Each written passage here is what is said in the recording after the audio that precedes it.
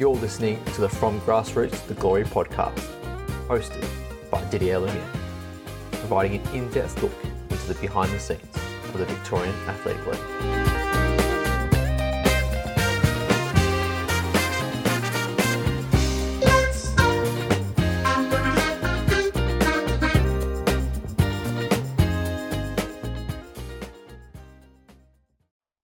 Welcome to the From Grassroots to Glory podcast.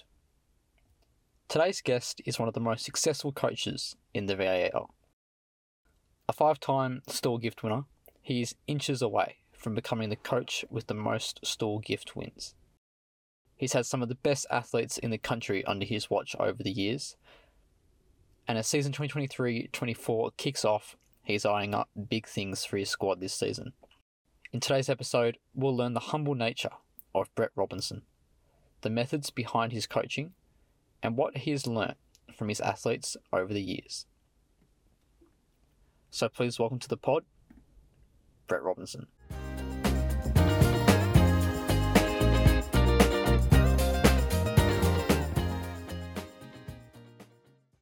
Brett, thanks so much for your time this afternoon. Welcome to the podcast. How's things? Yeah, very good.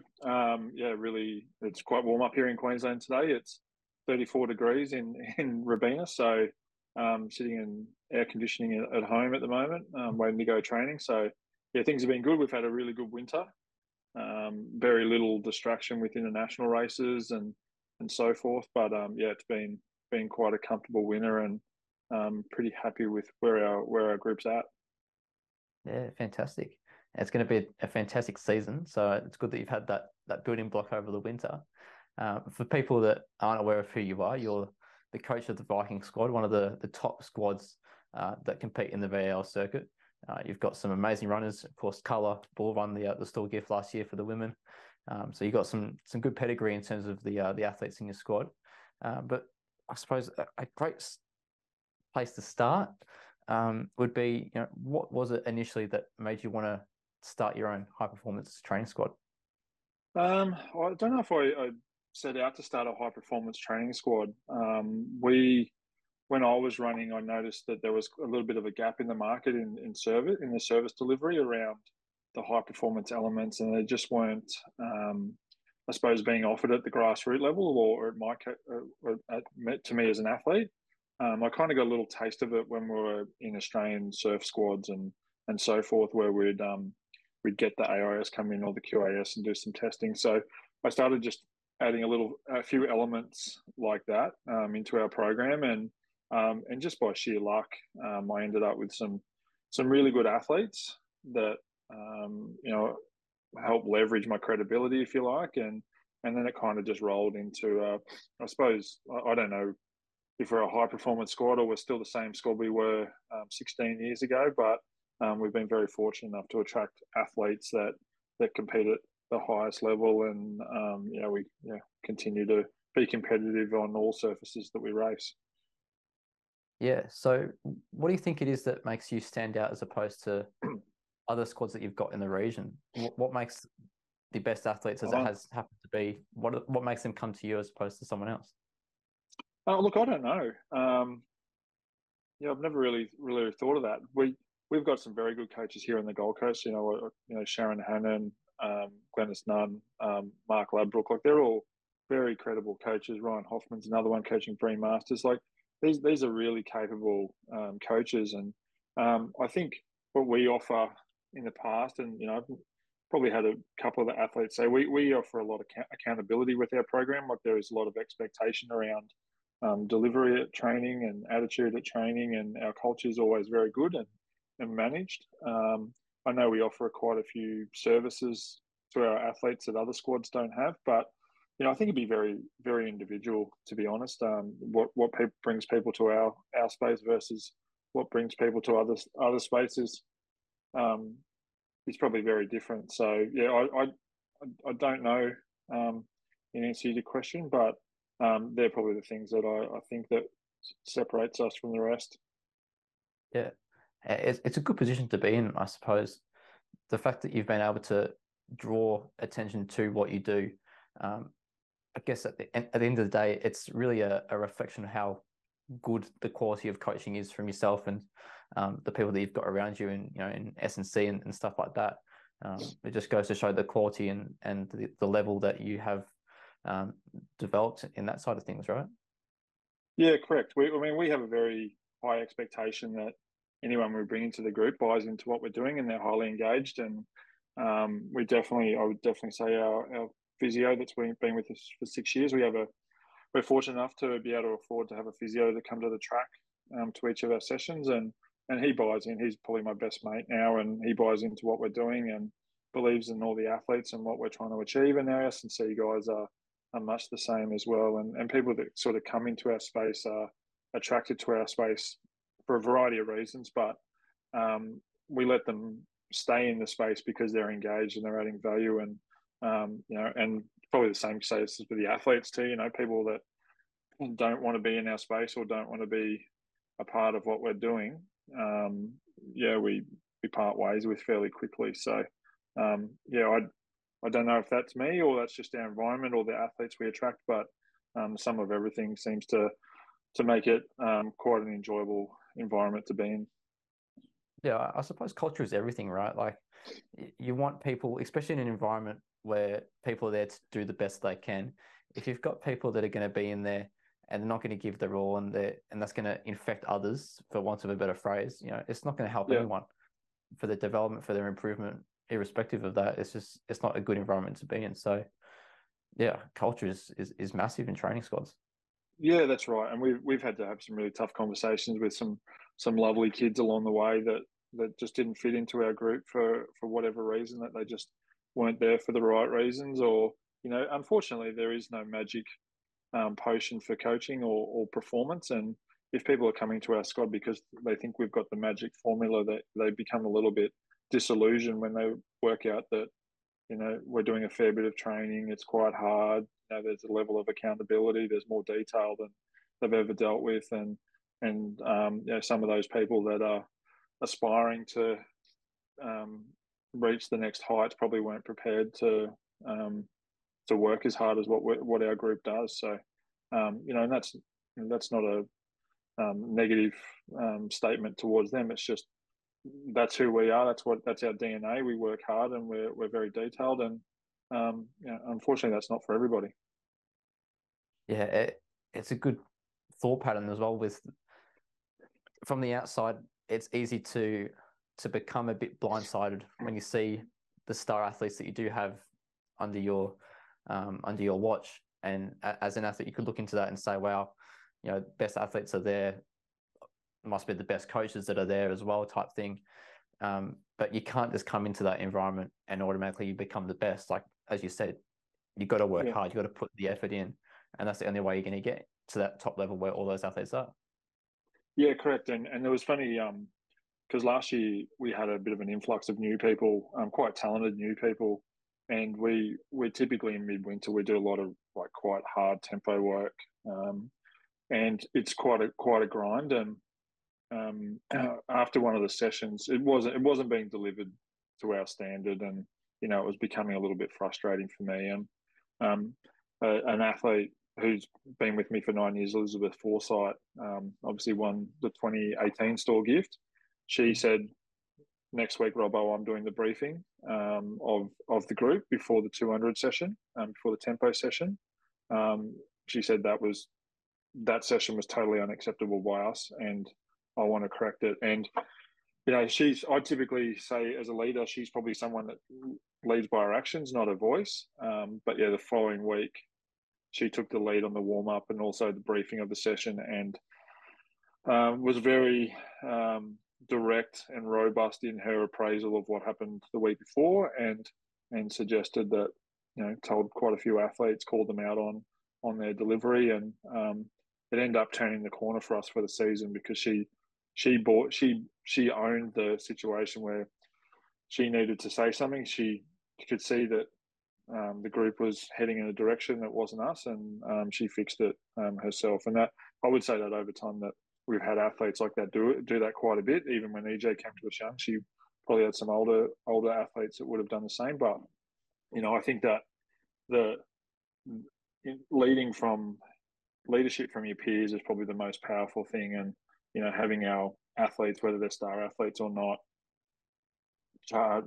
create the agenda for our group is more powerful than me standing up every other session, just, preaching how things should be done. Yeah, 100% agree with that.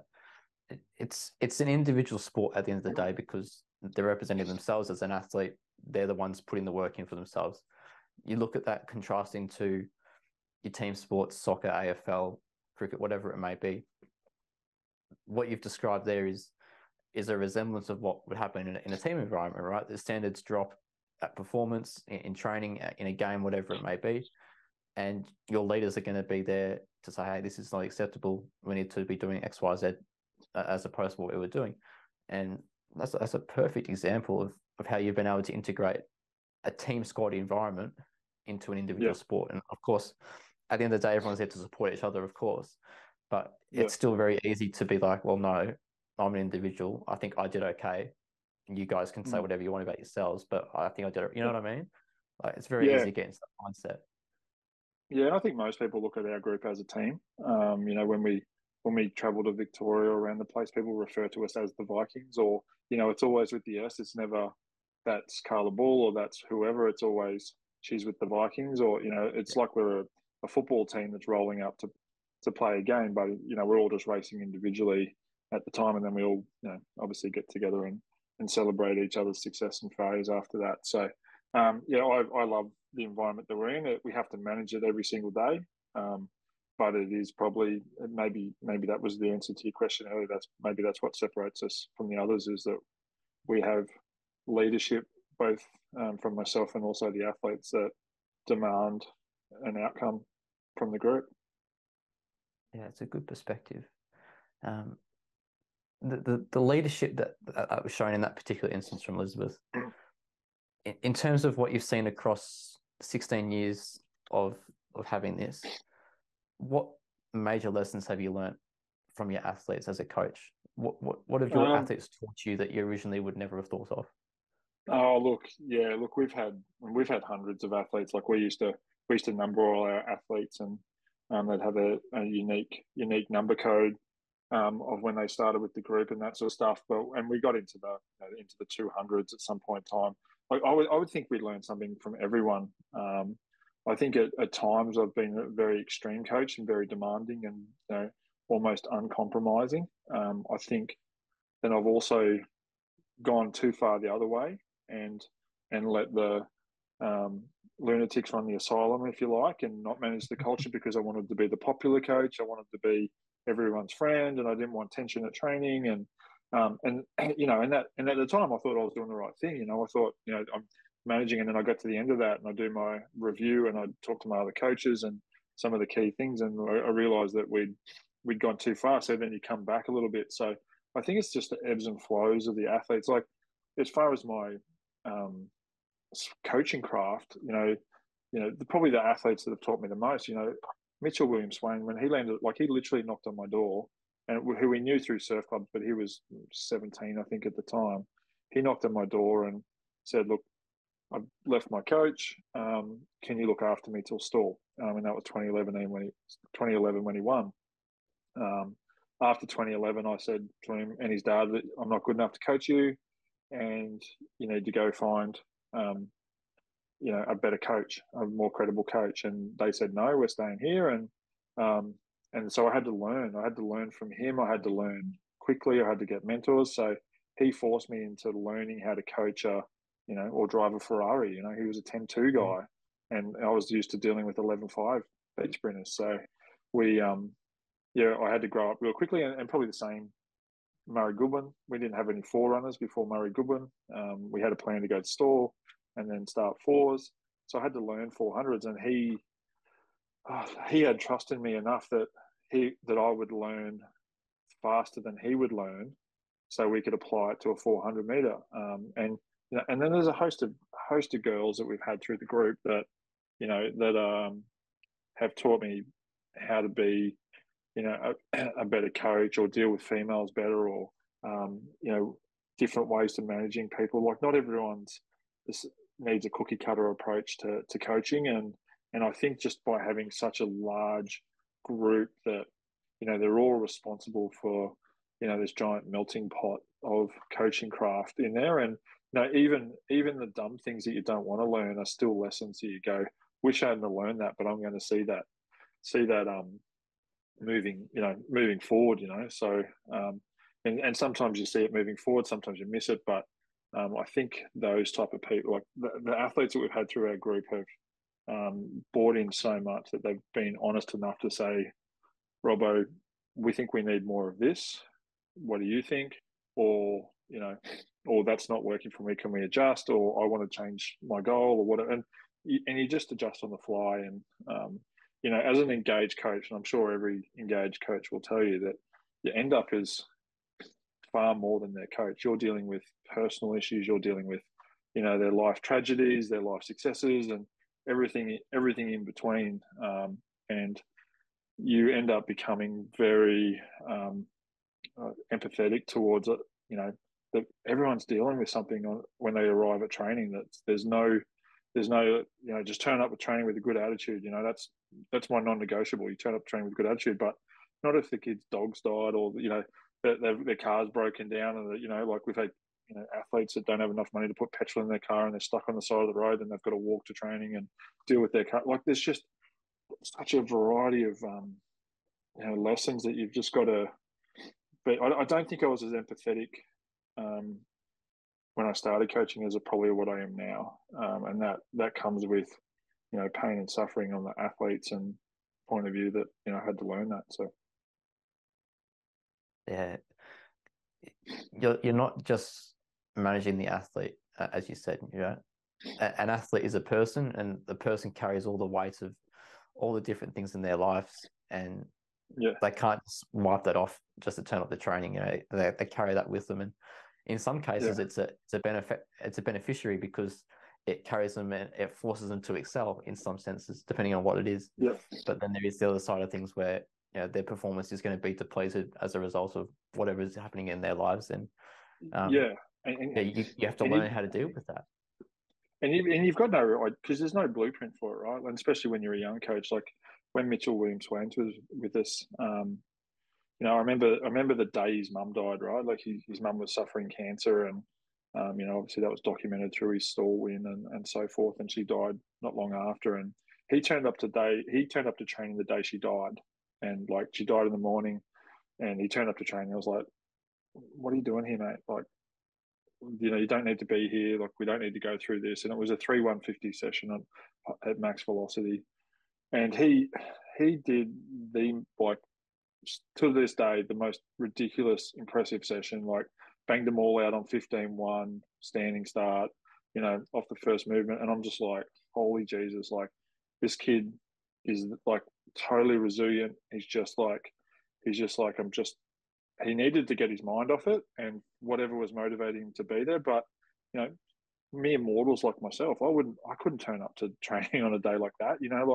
That's not something I could do. But he did it. And I still to this day, like with a level of fear at the start of the session, empathy, and then also just being totally impressed at the end. But that's not in a coaching manual. It's nothing. It's just like there's something that we didn't see coming. And, there was no, like, it didn't matter what he did in that session, to be fair. Like, it didn't matter. But, I still remember that he just went about his work. He was able to switch off, do what he needed to do, and then go home and grieve again. And it was just something I'll probably never forget. It's probably the most resilient thing I've ever seen, and probably the most impressive thing I've seen in my time. Yeah, you got to be tough to do something like that. Yeah. You can't even imagine being in that situation to have to go through that. But I suppose at the end of the day, maybe he's running, as I think you alluded to a little bit there, that was kind of his outlet, and that was where he was able to go to after having for what it's going to be a really shit day, let's be honest. And he was able to turn up and say, well, no, I'm not going to worry myself now. I'm just going to focus on what I enjoy doing, and let that for the hour, 2 hours, however long it may have been, just to forget about what's happened and just focus on himself. So So in terms of your training, one of the big things that is shown across your social media and on your website as well is the curved treadmill training, and it's quite an interesting facet of training, I suppose. It hasn't really been around for a super long time in comparison to some other training methods, and it's starting to pick up a lot of ground in the athletics world. So for you, what is it that makes it so effective in training and improving your athletes as opposed to flat treadmill and then other training methods that are out there as well? Yeah, look, it's it's not wasn't our idea. We stole it from the Americans were doing it at Altus, and we started doing it in 2018. And I found that we were doing tempo runs at training, the 10-100s or 20-100s or whatever it might be. And I found that when we tested it was just an easy way to do that type of work where we're in a controlled environment. We can control the speed, and also we can coach really specifically. Like you basically, we don't run athletes longer than 15 seconds on the curve, but over that 15 seconds, they might do, I don't know, 50 or 60 steps, maybe probably more. I've never counted it, but you're there you can manage everything, every single stride. You can be very specific about your coaching, and then that creates more hip activation. You can get better heel recovery. You can work on the dorsiflexion because you're doing it by repetition, right? You're just constantly doing that correction in a stationary position. And if you sort of compare that to doing 10-100s of the track, you might be standing next to the athlete as they run past you at the 30-meter mark, but then the 70 meters down the track, and they've slumped, their posture's gone to custard, and they're no longer doing it. So you're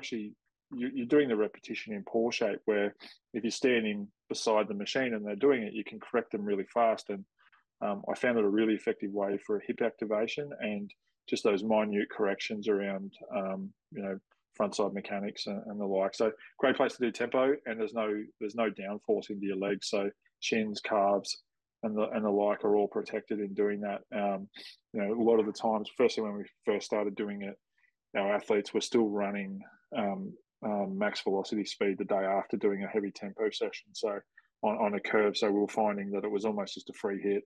You get the cardio workout, you get all the activation around the hips and the specific muscles required for sprint posture, but without all the downforce that was destroying people's feet and calves. So yeah, that's why it landed in us. We've kept it. We've moved it into football, into AFL.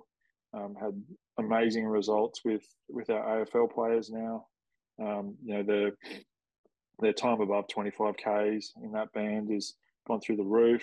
Some of the Suns players are now 500 meters above 25 kilometers an hour, which is nearly 400% more than they were doing last year, and the top speeds improved. So it's just like, depending on what you're trying to achieve and how you use it, it's an accelerated way to correct your running posture, or in a football sense, it's an accelerated way to get high intensity work when you don't get a lot of high intensity work in your normal week. Yeah. In terms of comparing it to the flats, is it more beneficial because it reduces those down forces you're talking about and reduces the impact on shins and calves and Achilles and what forth? Is that why you opt for a curve? Well, when I was running, I did a lot of work on the flat, like a motorized flat, and you can definitely cheat those things because you can hit them hard and the belt slows down and the speed stays right. So you can sort of operate around that. Yes, the downforce is probably the primary reason, but you have to run comfortably on a curve machine, you have to be in correct sprint posture, or the machine, it provides you with feedback that you're in an awkward space. Either you're landing out in front of yourself and you're providing negative force into your stride length, or you're coming off the back too slow, or your hips are low.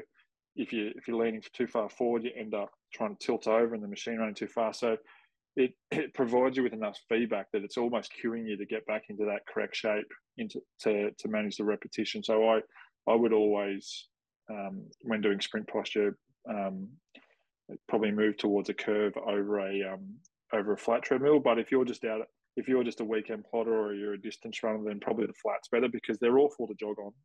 They're terrible. And if you go if you go beyond 20 seconds, you start to really struggle because you blow up. You're not, you're in a really high sprint position for a long period of time, and you're just using muscles that aren't necessary for a park runner. Yeah, no, that makes plenty of sense. I suppose you can only sustain, certain levels of ATP for so long, right? Yeah, correct. There's only such a limited duration of that available. Yeah, correct. Yeah. So, I'm really interested. What makes you and your squad come down to Victoria as opposed to some other squads? You think about some of the ones that are in WA that are quite excellent as well. They don't come over to Victoria very often. So why is it that you're drawn to the VAL in particular? The Stawell gift is obviously the main reason. I've been there since '99 and have a real passion for it. And I want other athletes in my group to experience that passion and that history in that event. So that's the main reason. I think it's incredible to be able to go to these races. If you're lucky to get a handicap that's close to your capability, you can often get 6 runs in a day too. You're between the 70 and the gift, and that can't be replicated in training like that high speed specific racing. So to me, it's a really good outcome to be able to. Or really good conditioning to be able to do that to get you ready. It's a lot more like the beach where it's back-to-back racing, but so a lot of our beach athletes probably do that to benefit the beach as opposed to doing beach to benefit Stawell. So, and yeah, we've over time it's been a real up and down bunch of motivations as to why we come down. Obviously, we want to win Stawell. And so we need the handicappers to see us. Sometimes going down there is not to our benefit either, and we get probably scrutinised more than we would if we didn't show up. So it's that happy balance. We also want to support the league too. I think our squad's been criticised in the past, in particular after we win a race down there, that we don't support the league enough. And so last year we made steps to do that and get down there and support the league. And I think we went to 7 gifts over the summer. Was it a benefit to us? Probably not. I think we enjoyed ourselves, but as far as our capacity to improve our chances to win Stawell, we probably diminished them based on what we saw. So we'll continue to go down there.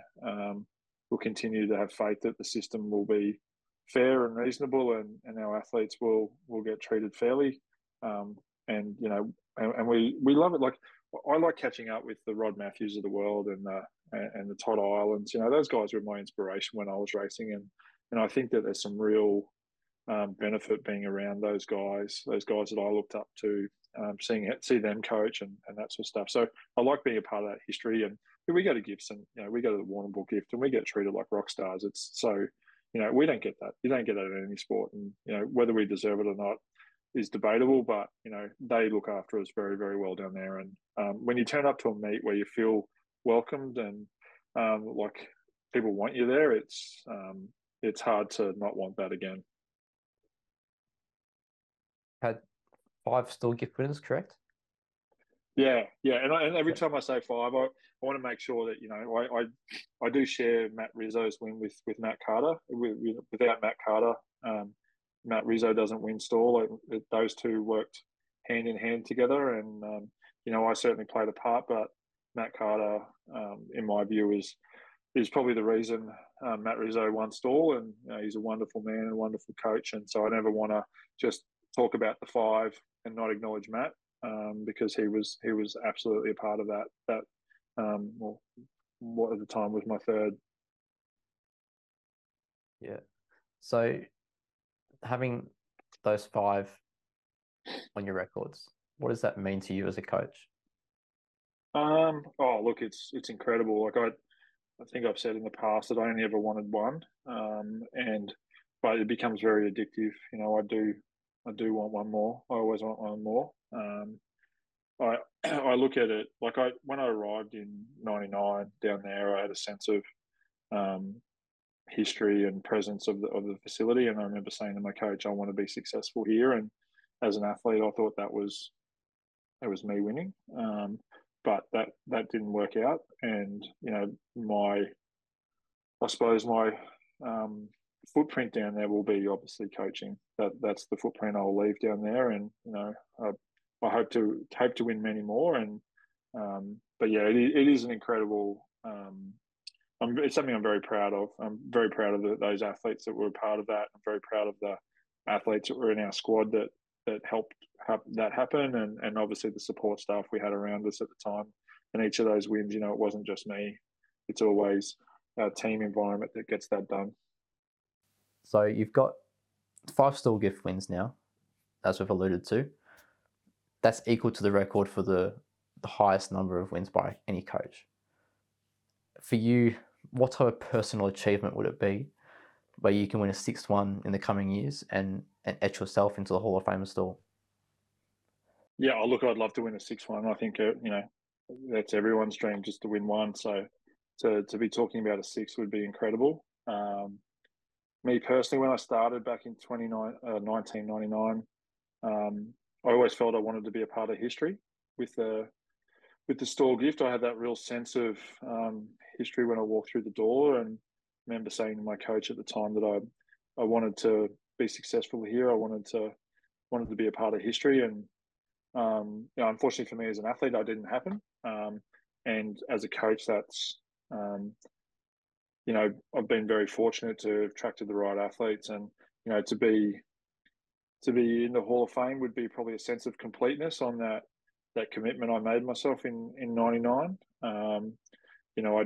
I don't know how all those things work, but every year I love going into the Hall of Fame and looking at the athletes, the coaches, and the memorabilia in there. And for me, it would be probably more just a sense of completeness that what I set out to in '99 as a 19-year-old had to come to fruition. Five wins is absolutely amazing. I've loved every minute of it. I've loved the 3 seconds that we've got to. And I suppose one day, if I'm fortunate enough to be asked to be in the Hall of Fame, then I'll probably feel really a sense of accomplishment and completed, that I'm part of the history of that event. If you were to walk away from the sport tomorrow, never coach again, never even be bothered checking in on the VAL ever again, how would you want to be remembered as? Wow. I don't know. I think I'd like to believe that the type of brand of athlete and group that we've brought to Stawell added value to the event, added value to the quality, and that the athletes that we brought down and myself was just a good person, and was good for the sport. I think that's probably how I'd like to be remembered. That's a good answer. Yeah. Yeah. Well, I've never been asked that question. I was like, shit. Yeah, I didn't brief you on it, so it's one of those ones where it's like, oh, geez. But I think it's a good question to ask every now and then. That type of legacy side of things. It can work as a good guideline going forward, and you really think about, what am I actually doing that's going to leave a lasting impact, really. Yeah, and look, we definitely have. I have a sense that we have a brand in the VAL. I'm not sure what type of brand it is, but I know that there's generally an acceptance that what we bring to the table is positive, and our athletes make the events better, or at least make it more competitive. And I think that's a sense of pride that I have when I'm down there. And the coaches are always very friendly to us. I do enjoy going to the VAL and speaking rubbish with other coaches about the mystery of Stawell and the like. So I can't quite put my finger on it, but I know that what we're doing down there gets noticed. Yeah, it definitely does. I think when people know the Vikings are coming to town, I think they get a bit worried. Oh, I've got to compete well this weekend type thing. So it's I'd say it's a pretty positive brand if we look at it from that perspective. makes everyone have to perform at their best and be ready for the challenge ahead. So that's probably a good position to be in, I'd say. Yeah. Yeah. No, thank you. So we'll finish off with the secret questions side of things. So the guest prior to you, Steve Brossman, his question for you, not knowing that it was going to be you, of course, that he was asking the question to. I'll give you a bit of the background because he gave a bit of a background before saying what his question was as well. So every year, typically around January, he'll lay out what 3 words he wants to live by for that forthcoming year. So alongside his goals and his ambitions for that forthcoming year, he has these 3 words, and it's kind of like what he lives by, right? So his question for you is, what 3 words do you currently live by, or that you would like to live by in the next 12 months? Probably passionate. Be passionate. I would also probably think engaged is the right word, and focused. I think those three things are probably in the melting pot of the type of personality I am, and probably each day I try to be focused, engaged, and passionate about everything I'm doing, and so I would say those are the three words that I would live by. And is that going forward as well, or is that at current? Oh, definitely going forward, absolutely. Yeah, I think it's held me in good stead to date, and I think that blend of I suppose qualities is probably what I'll continue to live by. Good answer. Fantastic. And for our next guest, what would you like to ask them? Yeah, I'd probably want to know what is one non-negotiable you have in your training program that you would advise every coach to include. I like that. That's good because you get 2 different perspectives on it. That's good. Yeah. Good question. Well, there'll be some good discussion around that. 100% there will be. Yeah. I'll just have to make sure the next guest is an athlete, because otherwise it's a question that's not going to be applicable. But I'll make sure it's an athlete for you. Because that'd be a good question, good discussion for that. One non-negotiable in their training program that all coaches should implement. I like that. Yeah. That's a good way to round it off, Brett. Fantastic. Yeah. Well, we ask our athletes when we do the end of season review. We say what is one non-negotiable that has to be in next year's program and or next year's delivery, and we get a variety of responses from them, and where we agree, probably in most of the times we would implement it. One thing I will say to you is a bit of a compliment, I suppose, to your training squad and the culture that we touched on earlier. You've kind of created like a workplace environment. You say just then, you have your end of season reviews type thing. It's kind of like your performance reviews type scenario that you would have in a regular workplace. But it works quite well from the sounds of it, and from the results that you have on the track, of course, as well. But like I said earlier, props to you and the team that you've got around you, and the athletes, as we touched on with Elizabeth, enforcing the type of culture that you want there, which is fantastic. Yeah. Thank you. Yeah, we're very proud of what we're doing, what we've done in the past, and we'll probably we'll continue to strive to be successful on all the surfaces we race. So hopefully we'll be down in Victoria for Terang and Warrnambool, and potentially a couple of other gifts first up in the new year, depending on race schedules. But yeah, we can't wait to get back down there and catch up with everybody and test ourselves against those in the VAL. And we're looking forward to seeing you as well. So what are we now? We're mid-September, so not too long until 2nd of December rolls around for Warrnambool. So look, thanks again for your time. Really appreciate it. An incredibly insightful discussion, which is always a good thing. And I think a lot of people coaches, athletes, or indifferent to that, will be able to take away something from it. So thank you again. Yeah, cheers. Thanks for having me on.